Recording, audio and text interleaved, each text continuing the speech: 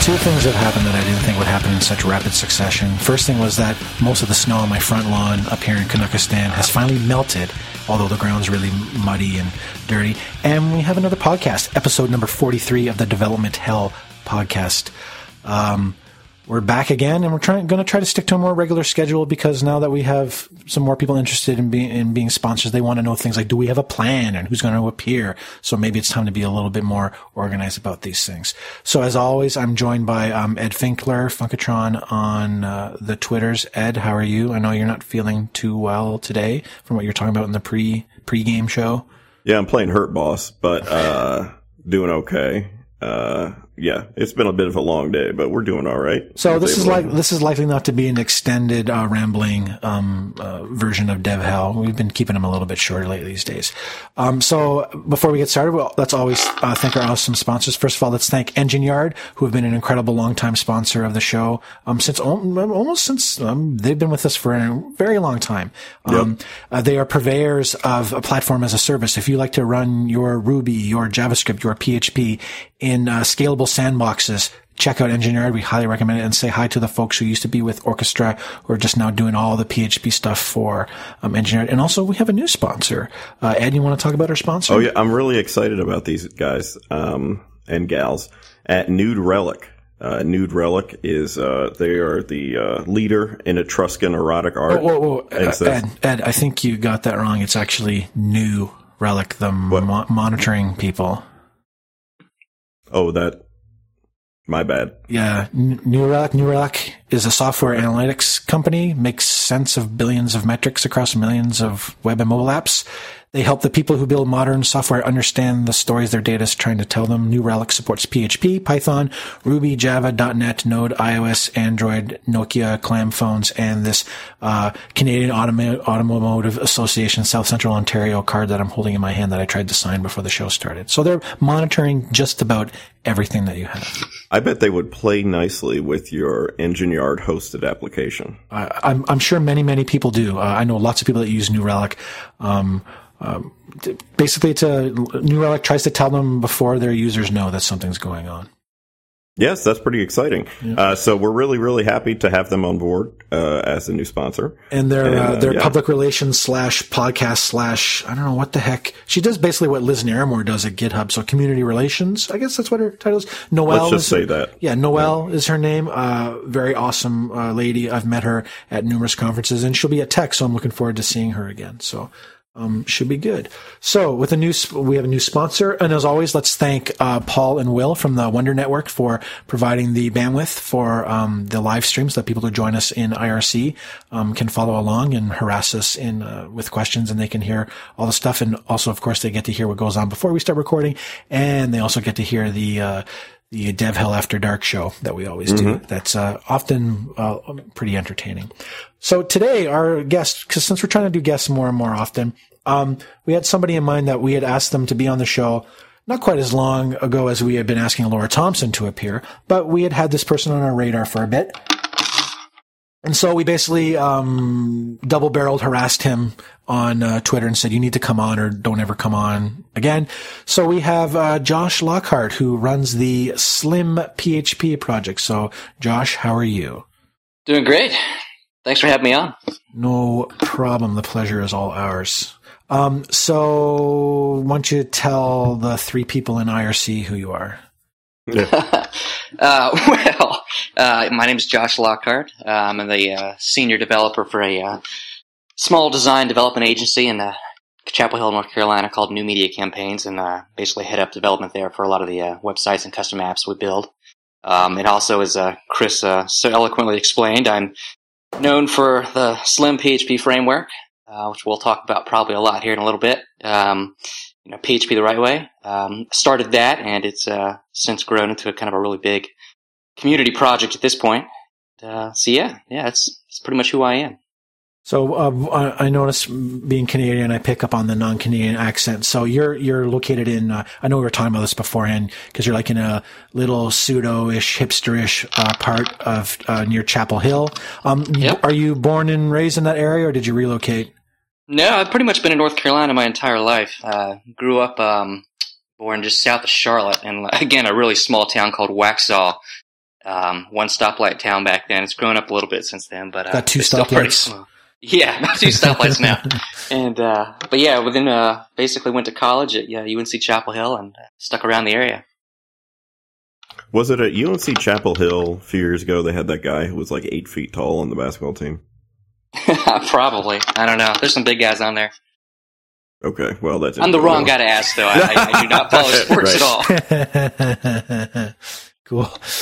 So the thing that we had you on to want to talk about is the Slim PHP framework, because as you know, Ed was a big believer in kind of the less code, less problems philosophy and micro frameworks. And I've for me personally, it's not so much the micro framework stuff that's intrigued me. It's more Composer, making it easy to like mix and match libraries from all sorts of different sources, so that it kind of doesn't make sense anymore that you really need a big, humongous full stack framework anymore. You're almost at the point where you can take someone else's well-tested, routing and templating system and then just start importing all the libraries, from other people that you need in order to build your application.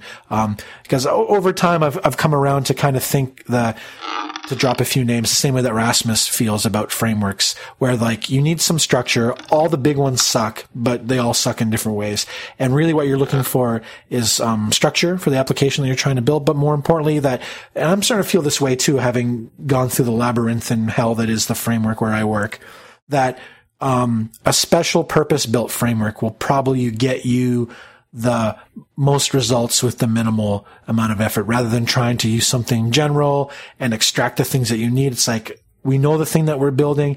Let's build a framework that's ideally suited to what we need. Like at work, we use very much component-based framework, where routing is actually done with URLs, and URLs will create a page that's a template, and we actually have calls to components inside the template, and our framework knows how to read that request and resolve where the component is, and the components are just basically like tiny controllers that will do look what you want them to do, grab some models, grab some data, munge it all, and then display a template. So very much purpose-driven for what Cinecore is doing, and I imagine I'm not the only one that is starting to think that that's kind of a good way to build your application. So, give us kind of the backstory of Slim, how it started. Was there a problem you're trying to solve, and Slim was the Slim was kind of the result of that. Yeah, for sure. So obviously Slim started, I don't know how many years ago, but its main point was, I was solving a lot of the same problems over and over again with a lot of the client projects we were doing.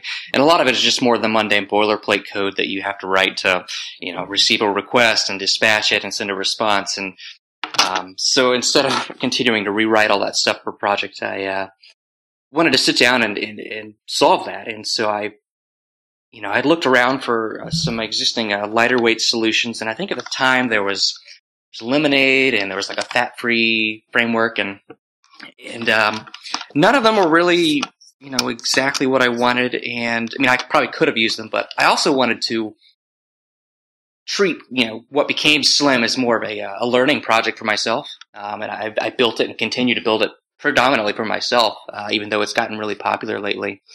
So I sat down and started writing, and I took some original inspiration from not one, Sinatra, which is a beautiful Ruby framework, and then two, a framework from Chris Jordan, who I also work with. It was called the Recess framework, and it's not being developed anymore, but just kind of sourcing some inspiration from that, and and so I got the core components in place. Obviously the handling the requests coming in and dispatching those, and the router and routing parts, and then obviously sending out a response.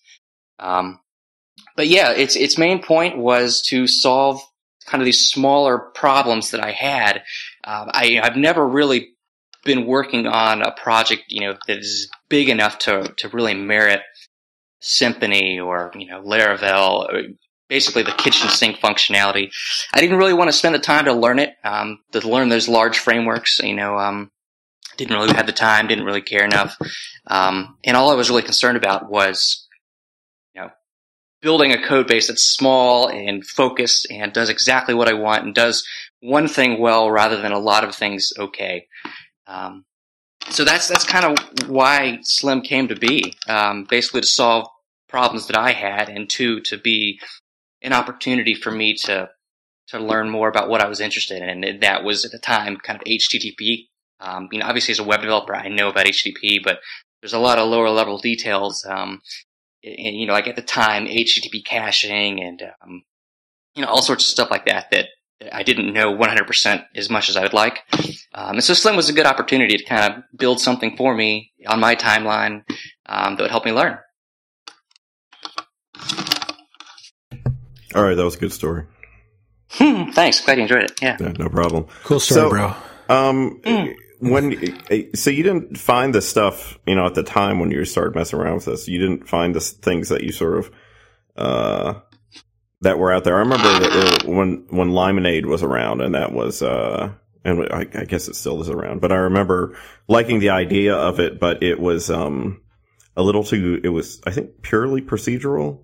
Yep. I don't know if it still is, because I haven't looked at it in a while, but I was interested in it, but at the time I was kind of like, I sort of wanted, I'm not a super big fan of object orientation, like to the extreme, but I also, sort of like some application of it for organizational purposes. Exactly, yeah.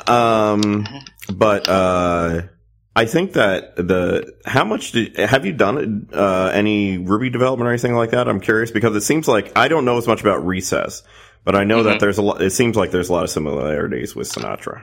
Yeah, there are. I did a little bit of Ruby way back in the day. Probably, I couldn't even tell you what version. Probably version 2. I don't know about the version, but this was back when Merb was around and when Mongrel was the preferred way to launch a Ruby app. Wow, that is old. Yeah, it goes back. And I was actually building kind of a social network-ish type app for the Moorhead Foundation at UNC Chapel Hill. And that was kind of my main experience with Ruby. And obviously Ruby on Rails was big and is now even bigger. Size-wise, overhead-wise. And so I found Sinatra at the time and, started messing around with that. I mean, I've always loved PHP. I started with PHP and I've pretty much always used PHP. And I'm more comfortable with PHP. So that I kind of, saw Sinatra, but, I'm going to be writing PHP more often. So why not, use it as some inspiration and build something that, I can use daily, in PHP that does a lot of the, similar stuff. Yeah, and back to Ed, what you were saying earlier about object orientation and kind of building some structure on top of just normal procedural code. That's really what Slim does. It really gives you enough structure that it gives you the support you need, but then otherwise stays out of the way.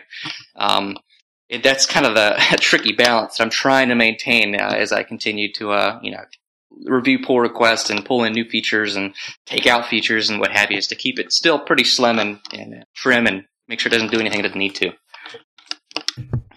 All right. Are you playing with something? What are you doing? Am I? Yeah. What, you got an arm there or something? You're rolling around?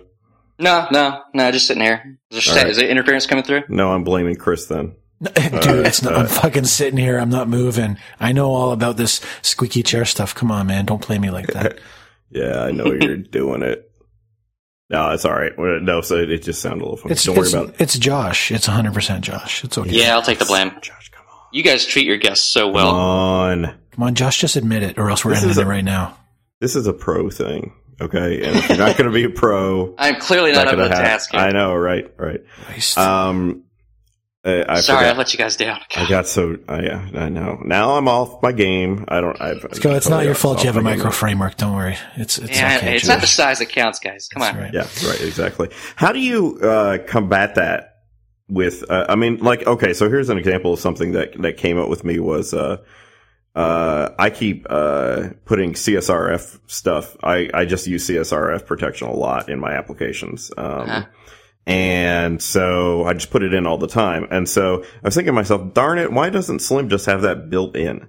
And then I thought to myself, but wait, maybe if you do that for every little thing, then it's just gonna, end up getting added. And do you get a lot of requests for stuff where you're like, no, I'm not gonna do that, or you really sort of have to be disciplined about that? Yeah.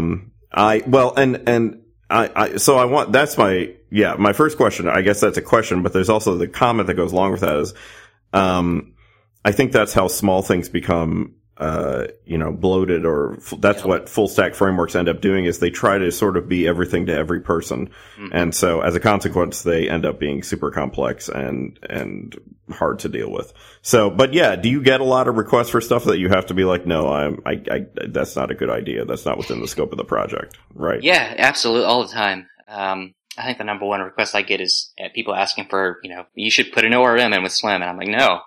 I've said that from the very beginning. I'm not going to have an ORM with Slim. So how do you decide what should go into Slim and what shouldn't? How do I? Well, it depends. Like sometimes if it's an obvious feature like an ORM, obviously no.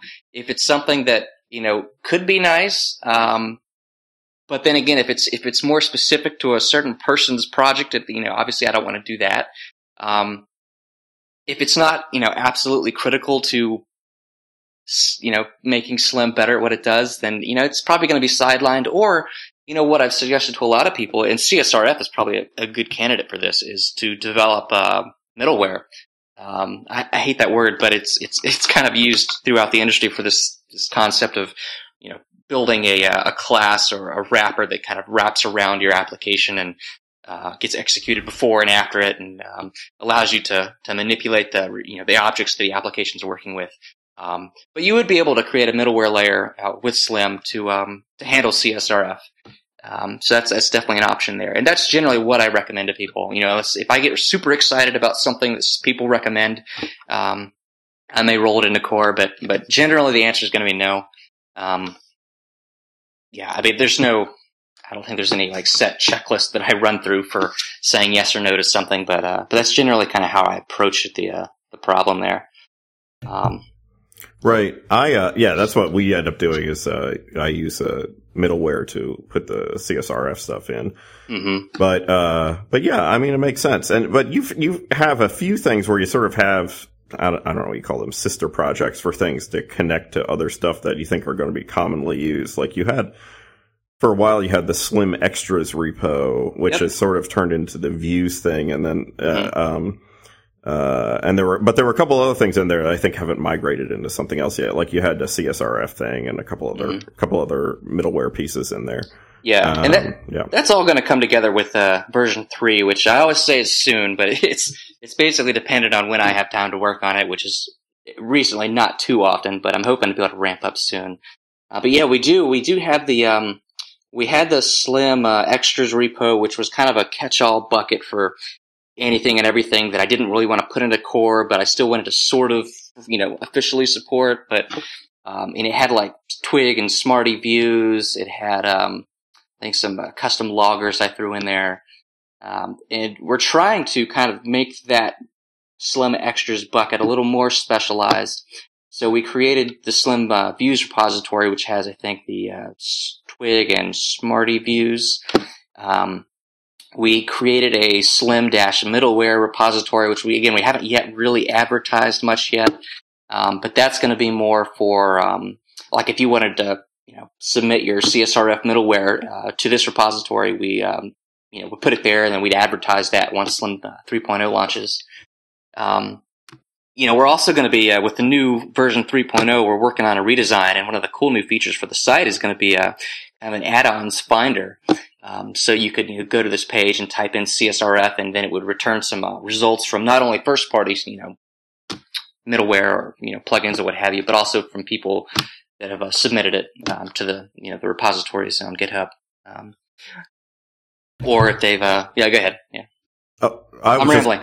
No. I like, you should ramble all you want. It means I don't have to talk. Dude, rambling is like the core feature of the podcast. That is really what we're all about. Well, I mean, I was going to say that, I think that's, to me, as a Slim user, as a developer, I think the idea of having some sort of centralized place where you can kind of find out what's out there for, add-ons is pretty appealing. I think that'll probably improve. Generally, it seems like when you have stuff like that improves the quality overall, because I think that discoverability, like sort of encourages everybody to sort of up their game a little bit. I would agree right? with that. I would agree with that. I mean, I think that, I mean, it's a big example, but the closest thing to it would be I could think of Composer, and I could think of now suddenly people want to have, interoperable libraries, and that have tests in them and things like that. And I think it sort of, the quality stuff gets better. And I really think that's a good way to still have those kinds of things available, that that there's going to be a fair, a decent number of people who want that stuff, but it really doesn't necessarily go in core. And I really like that approach. And I think that's a similar approach to what you have with, all the Python web app development I've done has been in Flask. And there's certainly a lot of I almost said similarities. Jesus fucking Christ. There's certainly a lot of similarities between Flask and Slim. I think philosophy-wise, architecturally, and stuff like that. And, but, there's things that go along with that, like, oh, well, it's pretty common that you have, like, a situation where you have user authentication, and, like, you have to track a user object and things like that, session stuff. So there's an add-on that you can do that does that for you. Now, you could write your own stuff, too, but that's a common enough thing that it comes up, and there's things like that, I think that are useful. And it means, I've written, whereas otherwise, if that stuff it's either hard to find, or it's just, sometimes the quality isn't up there the way you'd like it to be. Like, I found several things for doing user authentication. I remember, I think I was asking you about this. It was like a couple months ago. I was looking at that, and I was like, I was asking a number of people, like, hey, what's your, best thing for that? And you recommended Sentry, which I looked at, and Sentry seemed okay, except, because of the way we write stuff, because it was for a project because we write everything with an API first or an architecture, Sentry wants to directly connect to the database. So it doesn't really work well with, like, a front end, thing that then talks to over HTTP to an API. It didn't work with it. So I was like, I had to toss it out because of that architectural case. I used Sentry for the OpenCFP, the Call for Papers app that I built for True North. We use Sentry to handle, and I did notice it wants to get its claws pretty deep into your application. Yeah, I mean, like, so the Flask user thing that they have, that really what that thing is just sort of, it basically gives you stubs where you fill in callback, like, okay, well, what's the method it's going to have to, like, look up the user? Well, you just fill that in. It doesn't give you anything for that, right? It doesn't make any assumptions about, like, how are you connecting? What are you connecting to? What kind of data source do you have? How do you talk to that data source? So it's a little bit of a different process. And, I don't know that, I can talk all the shit I want to about it, but of course my motivation to go do it, I'm not sure I wrote the thing that I needed to write. And I don't know that I'm going to spend the time to write something that's, okay, well, it's extensible for everybody and stuff like that. But that was a thing that with Sentry didn't work out for me because of that architectural consideration that we have, which admittedly is not common. You don't run into a lot of people who write that. So, like, 95% of people are not writing things the way that we are. Did you just say 95? I think he did. Probably 95. Five. It sounded like it sounded similar to 95. Oh, humor. Well, thanks for coming on, Josh. Yeah. I guess we're try the veal.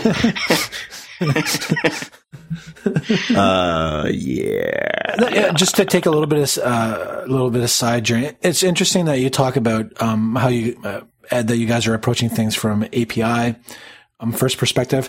I remember, because this brings up some nice memory for me. Well, nice in air quotes, I guess. Way back when I was working for the dating website. One of our architects, sysadmin types, decided that they didn't want us talking directly to the database, for writes, that we had to queue everything. Yeah, dating website. Yeah, cheat on your wife while you're away on business. Dating site is what it basically was. They didn't want us talking directly to the database for writes, but reads were okay. So we ended up writing, like, basically a very simple,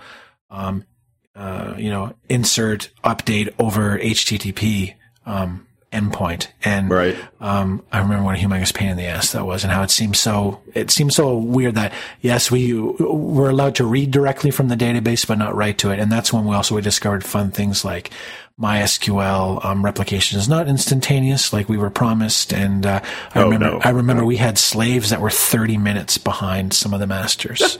Yeah, just ridiculous number of updates and inserts. You got to remember this is like 2002, 2003, that time frame. A very, very different web world. Oh, yeah. I still have plenty of scars from all those years I spent working in those type of environments. The thing is, I for what it's worth, I'm not sure things have changed as much as we like to think they have. I think they have because there's certain patterns of architecture that were really difficult to do because nobody had created the tools for them now could you imagine 10 years ago or 11 years ago rolling your own queuing and messaging system for an app? You basically be writing stuff into you'd be using database, Postgres or MySQL or something, and writing some other script somewhere that reads things off of it. Like there's so many things that that just did not exist back then that exist now. The sad thing is I did that like 3 years ago. Well, you should have told me. It was so I wrote it so it does this, and then one of their colleagues was like, "Yeah, so you wrote a queuing system." So that's just a little side thing about the API thing. I mean, I like the API first approach. I think it helps you if you know with like a really high degree of certainty that you're going to have to scale this thing out. Like if you know the thing if you know that the thing you're going to have to build is going to end up being distributed, if you know with certainty, then it's probably worth, the extra time that it takes to build something out that way. Yeah. So that's just, I know that you guys are big on the API stuff, and I know at Synacor we're slowly trying to move towards a more service-oriented architecture, which also probably necessitates a lot of API-only stuff. But I think the other thing that icebergs in the sea, they take a long time to get where they're going. Yeah, so sure. I think the other thing you get is that if you ever think you're going to write a second client for it, or have multiple clients, so not just a web client, but also say maybe a native application on different platforms, then it's really advantageous. Then you're going to write an API one way or another. So it helps for that. Now there's plenty of cases though where we may have written an API prematurely because that's just the way we do it, and then we never actually do an app for it. But yeah, those are really the two use cases. One is the scalability idea. Two is the we're going to have multiple clients, so we really want to be able to do that without having to reverse engineer an API into it. That's exactly what we do at New Media. Is a lot of our stuff, when we start stuff, we do API first for exactly that reason. I mean, we're usually going to have multiple, front ends on top of a single common database. So we don't want to, tie ourselves too tightly to, it's like a PHP front end, that's going to connect straight to MySQL. So, that's why we love, doing the APIs first, exactly for that. So it saves a lot of time in the long run. So can you give us a little preview, those excited Slim Framework kids, can you give us a little preview of what might be coming in 3? Sure. Yeah. One of the biggest things, and I don't know how exciting this is, but one of the biggest things is that we're converting it over to, coding it to interfaces. Previously we'd basically expected you to extend existing classes if you wanted to add on or change functionality. But now everything's, code to interfaces like it should have been earlier, but, I'm living and learning here. So that's a big one. So if you want to swap in a new HTTP request or response, component, feel free. That's why I've been trying to lean on, Phil and I think Michael Dowling to get that HTTP PSR moving. Because I'd love to have that for Slim 3, but I don't know if it's going to come out in time. Interfaces is a big thing. Actually, let me go ahead and pull up Slim's issue queue here so I can go through. See, Ed, I told you it was him making all the noise. He's typing. Oh, yeah. That's it. I'm completely not paying attention to you guys. Busted. Oh, man. All right, let's see. I knew it. Yeah, so we're interfaces. I've changed let's see, the cryptography that's in it is now kind of its own standalone class, and so it's improved. That's a lot better.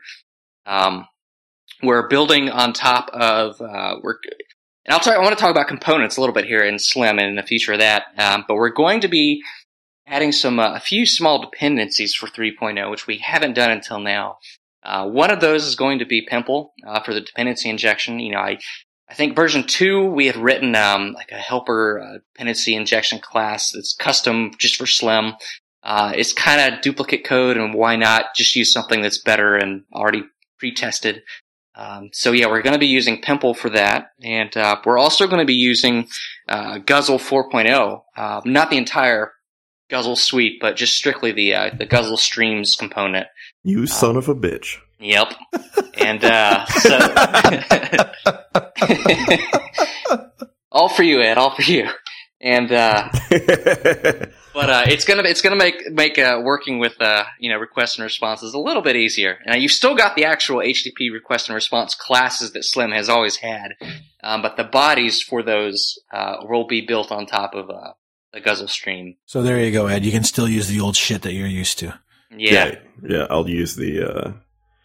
I don't know. I know a lot of people really like Guzzle. I just haven't ever touched it because, I wrote my own thing that you call it Fuzzle? Yeah, Fuzzle. I wrote my own thing called Fuzzle way before Guzzle. No, no, I have a little. It's a tiny single file component called Resty, and I wrote it because we needed to talk to HTTP APIs.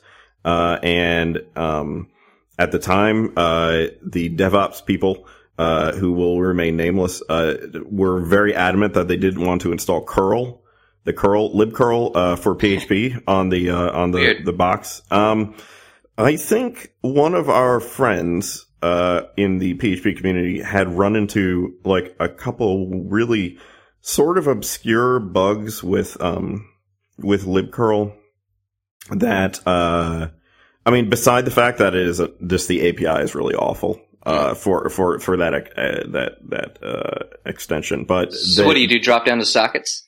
Yeah. So what it really is, it's a wrapper, for the sockets stuff, but it's okay, well, let's try to define it in sort of a sane way, so you have, so it's a simple interface, so you can just call get, post, put, patch, shit like that on it. So it's not anything fancy, and I think it does way, way, way less than Guzzle, which apparently does 3 million things, and I'm not sure. Guzzle is the shit. I love that thing. When I did, remember, Ed, when I went to Ski PHP and I did that, where I fucked off for a couple hours and I recorded the video of me working on stuff with somebody. I'm hoping that thing's going to see the light of day. They paid me, so hopefully it's going to show up, but. Well, so you don't care. Well, I don't care, but it would be cool that people could actually see how I work. In fact, I should hit that guy up and see what's going on with it. But I use Guzzle and it was just super, super easy to use. I found Guzzle real easy to integrate into this project. It was this cool little thing where I had to talk to, a little LED thing that was hooked up to someone's iPhone. So I had to write in test-driven style, and the guy and his camera crew recorded me while I worked on this thing with the guy sitting next to me, and I worked my way through everything and eventually got something working where we could do, he had a hook on GitHub, and when he pushed something, it would call my little server thing, and then I would turn around and send a message directly to the API of the company with SparkFun that makes these cool little devices, and would send a message to the SparkFun API that would cause the LED thing he had plugged into his iPhone to either blink red or blink green. It's actually kind of cool. In 2 hours, start to finish, I banged the whole thing out with tests and everything. So it was a very cool experience. Mm-hmm. Nice. So you made within 2 hours, you're able to make a light blink.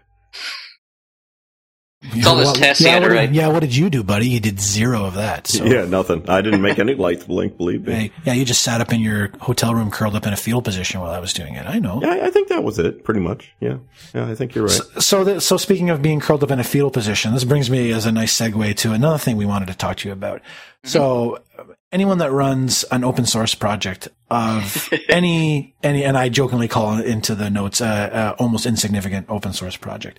Anyone who runs one of these things,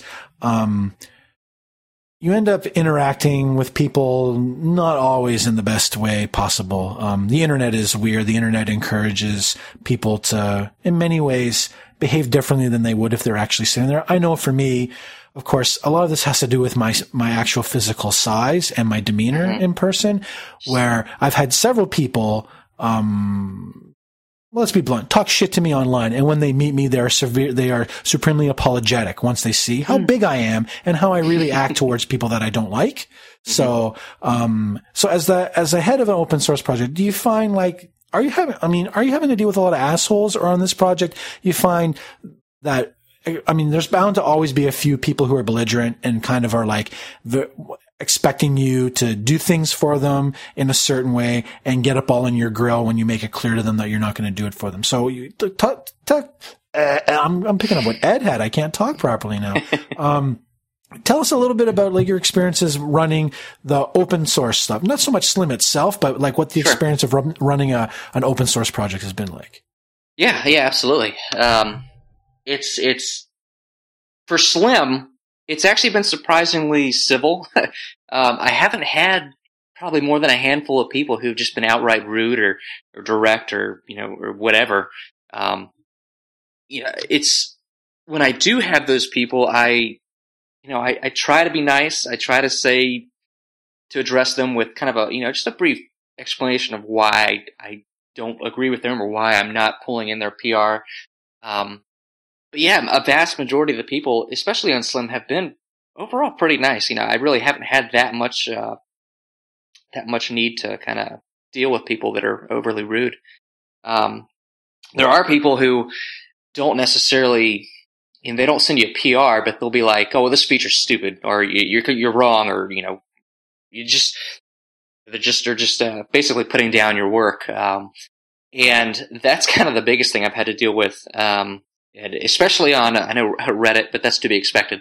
But just on Twitter or, in, comments on, PRs and GitHub. And so dealing with that has kind of been the biggest learning curve I've had for running an open source project. And you kind of have to put aside your feelings and just kind of, just expect that. I don't really know how else to put it.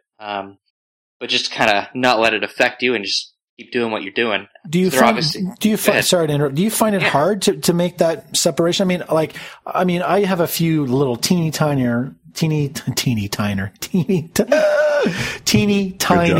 minor things that I've open sourced, mainly because I'm I think somebody else might like this. And if someone else can come up with a pull request to fix it, I'd be all cool in the gang about that.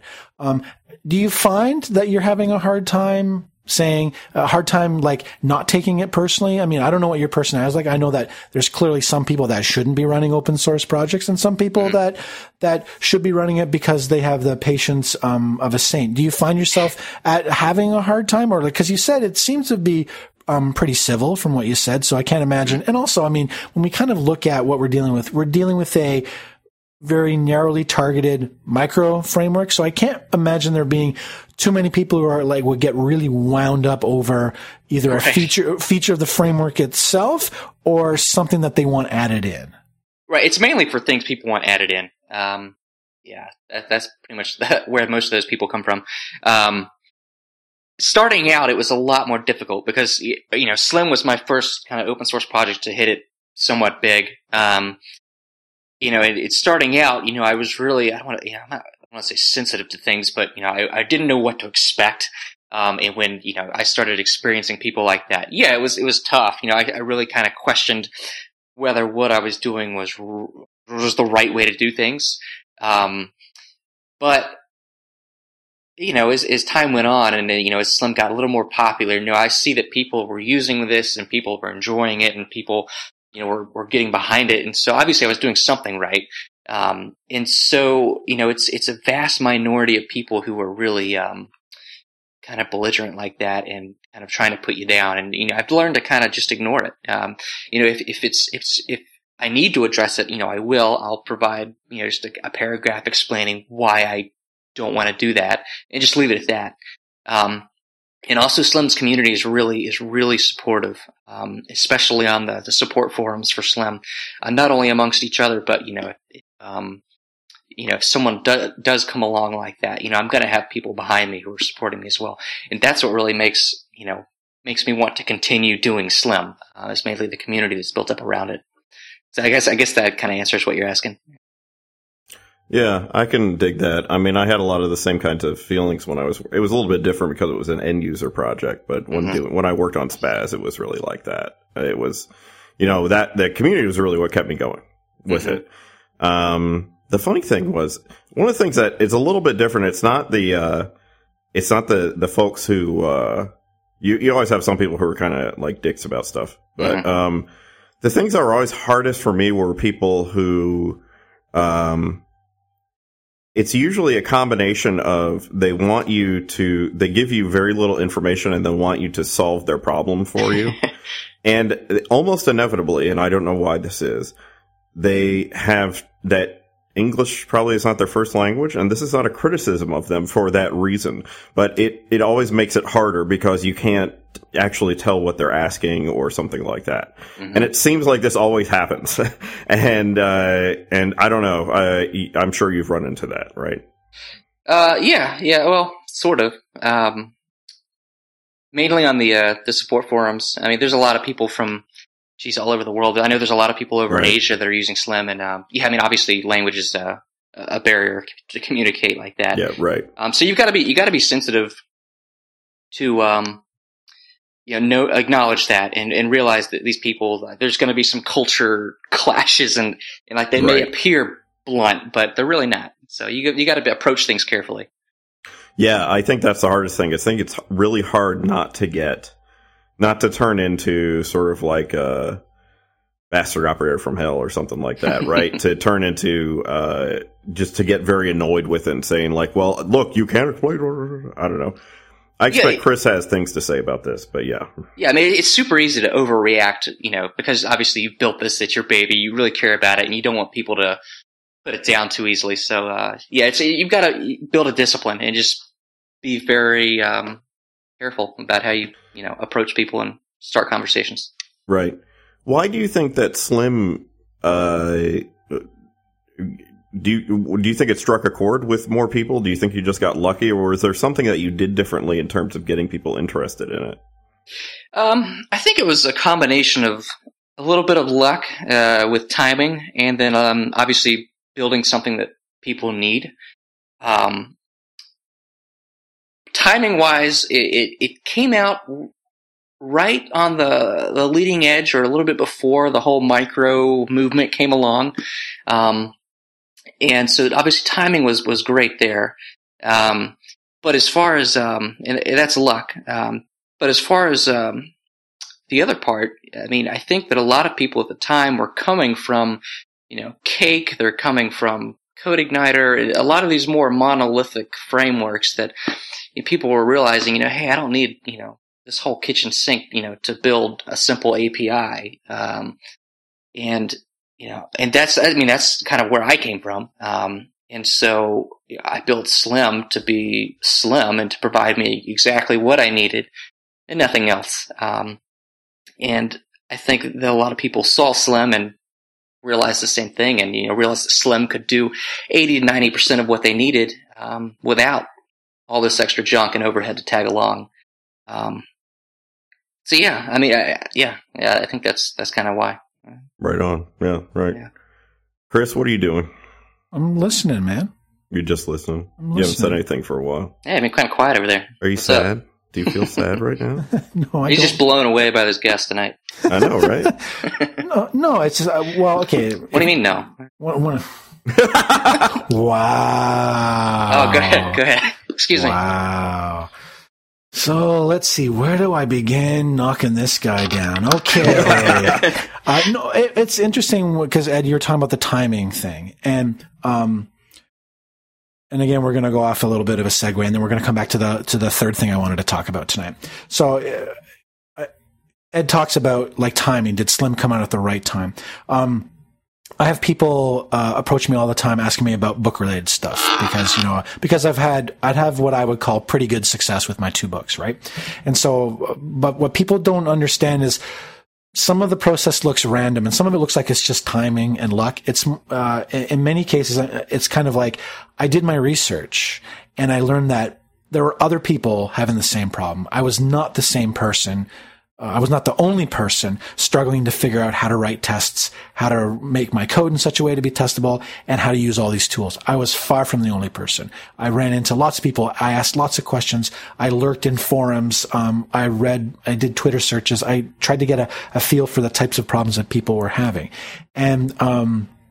And so then I created something that could solve people's problems. So in many ways, this is exactly what Josh has done. Josh was far from the only person struggling to take a very large general purpose framework and bend it to his will.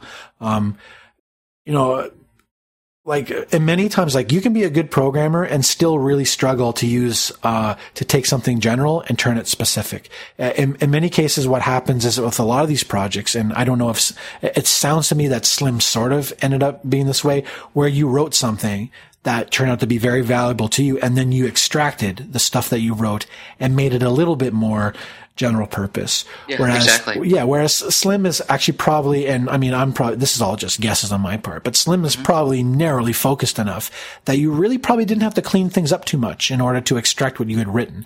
You came out, you had the model, you're like, okay, I know Sinatra,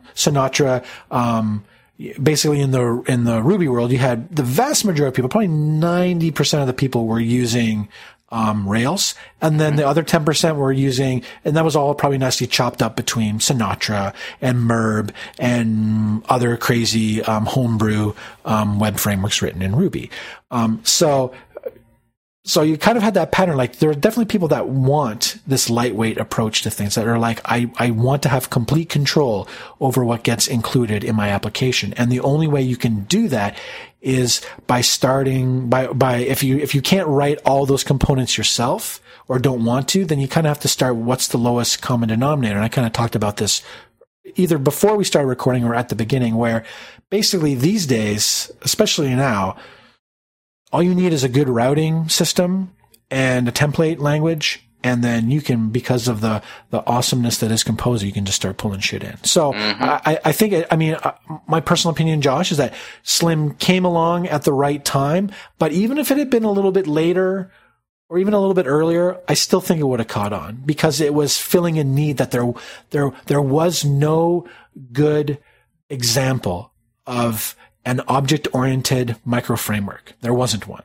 There was, like Ed talked about. I remember Lemonade or Limonade or however you want to look at it. And I looked at it and I thought, this is unworkable and unextendable and not easily integrated with stuff that's not procedural. So that was going to be a problem if you ever wanted to use it and make it and not have to spend all sorts of time trying to integrate other people's shit into it. It's like if you look at it and go, yes, Slim is the first example of a micro framework that's object-oriented, that really is striving to be as simple as possible. When I was trying to decide what to use for OpenCFP, I had 3 choices. I was going to try to roll my own kind of front page controller idea, right? Everything was going to be a front page. And I have experience with that, so it was okay.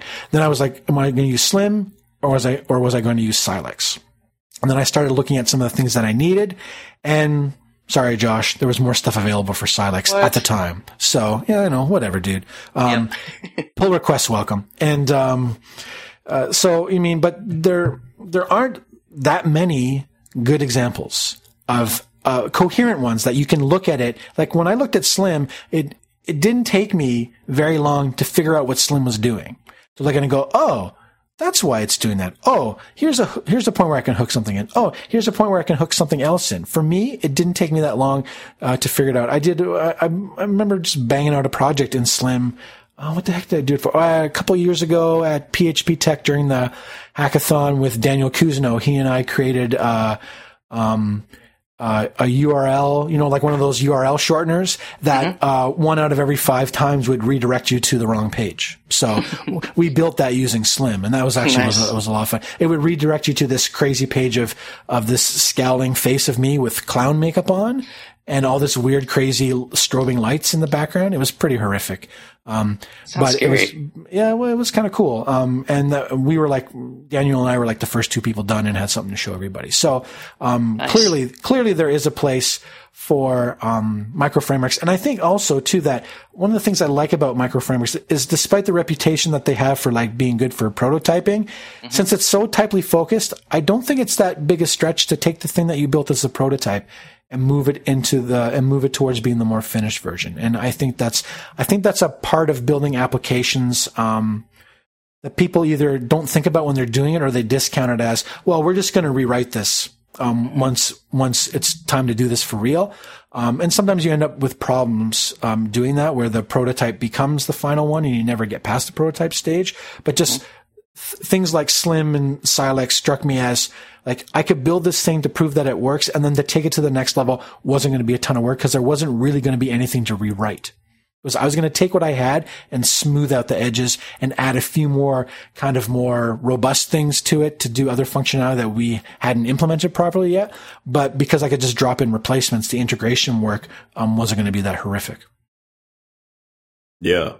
Nice. Yeah. See, I was thinking about stuff, Ed, just because I'm also, I was admitting I was thinking about some magic cards too, but I was thinking about what Josh was saying. So let's segue into the third thing because we're talking about doing things a specific way. One of the things that Josh did that I had totally forgotten about, and I apologize for forgetting because I've actually contributed to it, is PHP the right way, where, for those who don't know, PHP the right way is an attempt to kind of provide, like a beginner's snapshot of PHP. If you want to kind of do PHP in a way that a large percentage of the community has said, this is the way we think you should be building apps using PHP, and here's some techniques and other information that we think you should know. It's, you can find it at, I always get mixed up. Is it .com or .org? Or do both send to it? It's a .com. Okay. So phptherightway.com. So basically, like any PHP developer, regardless of their, current status as noob or, remembers when PHP was version 3, like I do, I highly recommend go take a look at that page. I guarantee you will learn something that you didn't know already. And I also encourage people, because it's an open source project, contribute back to it. Like I added a whole bunch of stuff, for testing. I haven't been back to it in a bit, but it sounds like it's time I need to go back and take a look and see what's going on and see if there's anything else that I look at and I go, oh, I've run across something else that I think people should know about and get it added into the project. So can you talk a little bit about how PHP the right way got up and going? Sure, absolutely. So I was basically going out to lunch one day at work, and I was thinking, there's a lot of tutorials out there on PHP. Most of them are old. I mean, they're not necessarily wrong, but they're outdated. And there's obviously PHP has just been surging forward with new ways to do things, like Composer and packages being the primary one, I think. But there's so many, outdated tutorials out there and misinformation that a lot of either people new to PHP or people who've, like you said, have been coding since PHP 3, they may not know about these new ways to do things. And, I said to myself, I want to just create a site and try and just say, hey, here, this list of best practices, quote unquote. And so I literally coded up this pretty bad looking 1.0 page of, just a list of dependency injection, components and packages. And, here's how it works, and here's where you can go to find out more. And, it was super simple, and I pushed that up, and I was floored that phptherightway.com was available.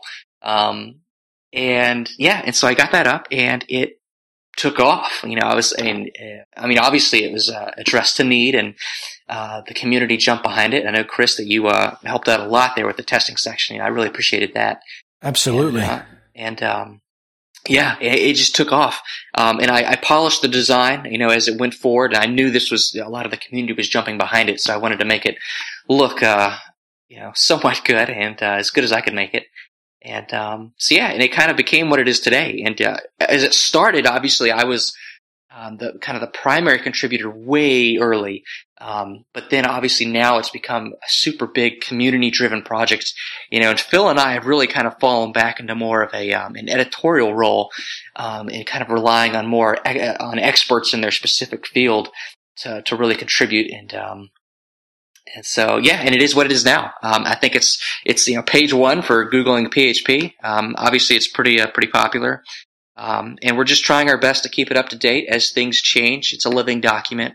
And it's always going to try and provide the best way to do things. And it's not aiming to be a comprehensive source of information. It's more of like, here's how you do X, Y, and Z. Here's a little overview for each. Here's where you go if you want to find out some more specific details, in-depth description of what that does.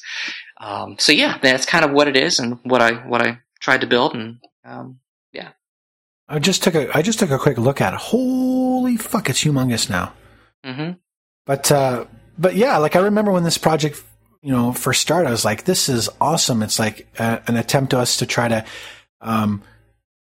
combine all in one place where you can find solid, usable information. Because, of course, this is one of the weaknesses of PHP that also earns PHP its ire online, is the fact that there are so many really poorly written old and ancient code samples of PHP that keep bubbling up to the top if you search for them with your favorite search engine. So hopefully it's one of these things over time that PHP the Right Way starts to suck some of that Google juice down from those old crufty links, and more and more people end up looking at PHP the Right Way to learn. Because I mean,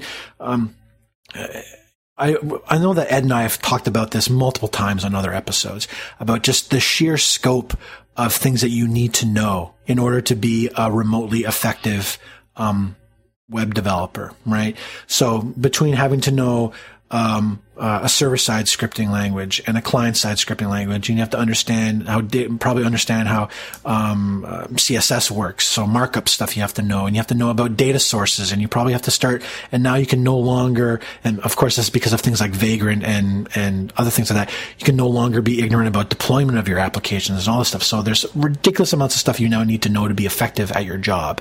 And something like PHP the Right Way, I think, gives you a little bit of a shortcut and says, here's all the stuff that a bunch of people kind of agree is important about PHP. So if you want to get somewhat competent, check these things out. And so, for that, I wanted to personally say thank you for starting this thing up, Josh. Yeah, you're welcome. I mean, thank you for helping contribute. I just hope that, anyone listening, if you want to jump in and help contribute, you're more than welcome.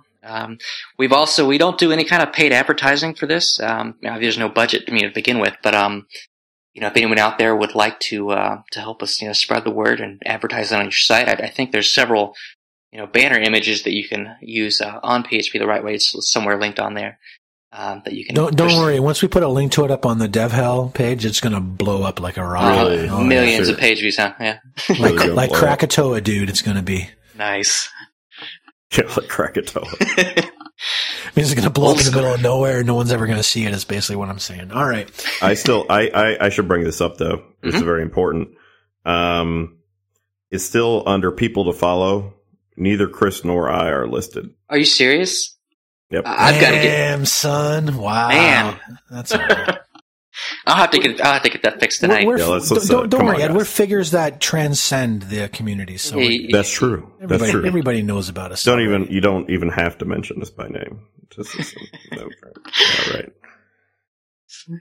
all right. Humor. Man. Whew. Really, there's a people to follow section. I don't see it. Oh well, whatever. It's way down there. It's under way resources. Down. Yeah, we buried it.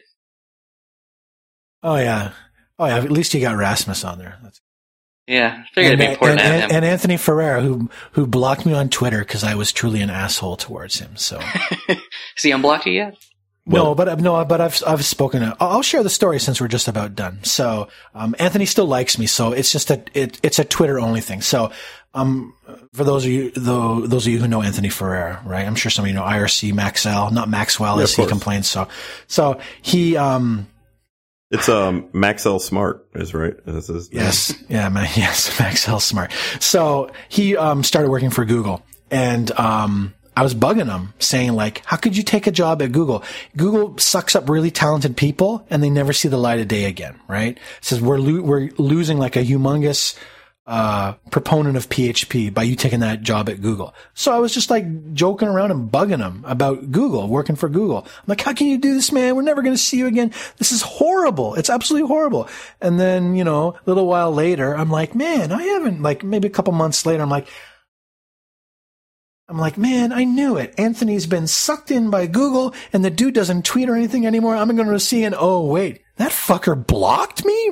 Really? So yeah. So I emailed him and said, dude, like, what's up with blocking me? And like, you know, he sent a very nice email back that basically the summary is, because you were an asshole towards me about the Google thing and I told you to stop and you didn't. I'm like, okay, you know what? That's fair.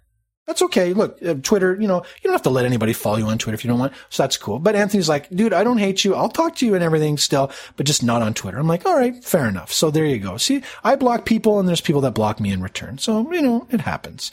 I already apologized to Anthony. So that's all, as they say, water under the bridge. And he said if I ever make it to New York City, which I keep trying to, but circumstances keep messing that up, we're going to hang out and have a bunch of beers and food and stuff. But yes. So I can't even follow Anthony on Twitter, which shames me. If I could follow him and not be permitted to respond to him, I would be okay with that too. But, maybe I'll have to create another account and follow him or something. I'll figure something out. There you go. Yeah. Have like a stalk him via another account or something. Yeah, you could have a proxy that would like forward his messages to you. Like that'd be a way to do it though. Okay, so you make a Twitter account that all it does is it reads what one person posts and then just duplicates it, right? And then you could just read that. Nice. Figured our way around it. We've solved all the problems. But yeah, I mean, like I was bugging Anthony. I didn't think he took it that seriously, but he did. And I apologized to him. I said to him I did the true apology that all assholes out there should do, where you actually say to the person, I'm sorry. I'm sorry I hurt your feelings. I was not trying to. I'm sorry that I did. So. Did he at any point say to you, do you think this is a motherfucking game? No, he never did. Anthony's not like that. No, I know I am. Fortunately, yeah. But yeah, so there's a lesson to be had there that even I get turned down by people. Even cowboys get the blues. That's right. Even cowboys. Oh, man, that's a great book. You ever read that book, Ed? I don't really read. Oh man, you should read that. Is it good? I don't know. It's an awesome book. I do read. Is it fiction? Because I read almost no fiction. Oh, it is fiction, but it's really wild out there fiction about one of the main characters has a thumb that's like 4 times normal size and is blue. Drugs. Yeah, dude, you should read it. It's awesome. All right, well, fair enough. That seems reasonable. Even Cowgirls Get the Blues is the name of the book, I believe. Oh, yeah, I think I messed it up. I said Cowboys. Yeah. I fucked it up. Well, speaking of fucking things up, I think we've made it to the end of another episode. So, Josh, thanks so much for joining us. This was good, getting a little insight into the madness that is the Slim framework. Sounds like things are going well, and Ed's excited about 3.0 coming out. Yeah. So keep the good times rolling, dude, and good things will happen. What you need to do is find someone to write a book about Slim, because that would drive even more traffic towards using your project. You must have somebody other than you who knows enough about Slim's internals if they wanted to write a small little ebook that would probably interest a lot of people. Yeah, I know of one that's actually in the works. So awesome. Yeah. Awesome. Don't talk about it. Are you going to fix logging in the next version? I'm actually going to remove logging. Logging's going. That seems like a good policy. Yeah. I've gotten to the point where I just use monologue. Yeah, I just exactly. ignore it completely. I had to do the same stuff. Like I don't know why I put logging in to begin with, but I'm taking it out and encouraging people to use monologue. The standard response. Want some logging? Just use monologue. See? Yep. Just use monologue. Sometimes the best solution actually wins. Because you might need to use one of these 37 different ways to log things. So one of the things we didn't talk about, Josh, is how if people want to talk to you, what's the best way to get a hold of you? Carrier pigeon, email, Twitter, social media, other sites. What your code guy on Twitter? Right? Code guy on Twitter. That's probably the easiest way to get in touch with me. I check that way too often every day. Sweet. Otherwise, you can always find me by email, just info@joshlockhart.com. That's also my website if you want to go there and read my personal blog. Can't guarantee it'll be too exciting, but it's there. That's about it. And also GitHub, Code Guy as well on GitHub. You can also find me there. So there you go. So this has been, and also we have PHP the right. We'll have put in the show notes, but phptherightway.com. Be sure to check that out. You can fork it and contribute and everything. And I'm sure Josh and Phil Sturgeon. And while I'm here, let's talk really briefly about Phil Sturgeon. I bought a Pebble. Yeah, we were talking about this before. I bought a Pebble watch, which is like, the thing that hooks up with your phone and everything. And I really like the watch. So thanks so much, Phil, for selling it to me. But that fucker sent it to me without instructions. And other people I know, Like sends me the cable and the watch, and that's cool. And it holds. I'm sure he immediately lost that stuff. Yeah, I'm sure he did. Come on. And so I did download the app. I did download the app, and everything's okay. And if I was a more interesting person, I would actually use Foursquare and check in as him, so he would like show up in like multiple places because he left the Foursquare app with his credentials. So I'm very tempted to start checking in and make Phil the mayor of my office here at home, but that would be kind of creepy, probably. But Phil is actually a good person. Actually, Phil is very much like me, but I actually filter what I say way more than Phil does. So Phil is always calling people 4-letter words and other ridiculous things on Twitter, where I have learned to avoid being like that. I think that's mainly because my boss and a lot of my coworkers follow me on Twitter. And while they are very tolerant of what I do, I'm pretty sure if I started C-bombing and F-bombing way more often on Twitter, that I might get a little call from HR about that stuff. Though I did get a call once about something I said on Twitter, and my old boss spoke to me for about a half hour about what I said on Twitter. So, but things were resolved to the best way that I liked, so it was good. So this has been episode number 43 of the Development Hell podcast. It's now the same age as me, Ed. This is actually pretty awesome now that we got this far. We're finally synced up. And we're heading towards 50 and nifty. Let's thank our sponsors, as always, Engine Yard, long time sponsor, and trailblazers of the platform as a service. If you use PHP, JavaScript, Ruby, and you like running your stuff in scalable, controllable sandboxes, we highly recommend that you check out Engine Yard and all the old boys at Orchestra.io. And so we're going to say hi to Davey Shafiq and Eamon Leonard and all those guys. It's been way too long since I've seen Eamon. I have to figure out a way to fix that. I know Distill is coming up. Maybe I should get I haven't missed the call for papers for Distill yet, have I? I don't remember. I don't remember seeing your call for papers for Distill. All right, well, I'll have to double check that out. And also, let's thank our new sponsor for this episode. It's not Nude Relic, as Ed thought. It's New Relic. New Relic is a software analytics company that makes sense of billions of metrics across millions of web and mobile apps. We help the people who build modern software understand the stories their data is trying to tell them. New Relic supports PHP, Python, Ruby, Java, .NET, Node, iOS, and Android apps. And also, as always, as a final shout out, thanks so much to Paul and Will from Wonder Networks for providing us with the bandwidth so that we can bring the stream and entertain people as we talk. So you can find us, you can find every single episode we've ever done along with show notes at devhell.info. We're also available via iTunes. If you listen to us via iTunes, please rate the episodes. Let us know how we're doing. We always welcome feedback, even though we don't always take it, but we do like to hear what people have to say about what we've been working on. You can find, we have a Twitter account, at dev_hell. You can find me, Grumpy Programmer without the U. You can find Ed as Funkatron with the U. Thanks so much for joining us. Also Ed wanted me to remember. Also, we have a mailing list that you can, so anytime anything changes, episodes coming up, when the show is done, find out before everyone else on Twitter finds out that the episode is available. So thanks so much for joining us, and we'll talk to a whole bunch of you later. Good night, Internet.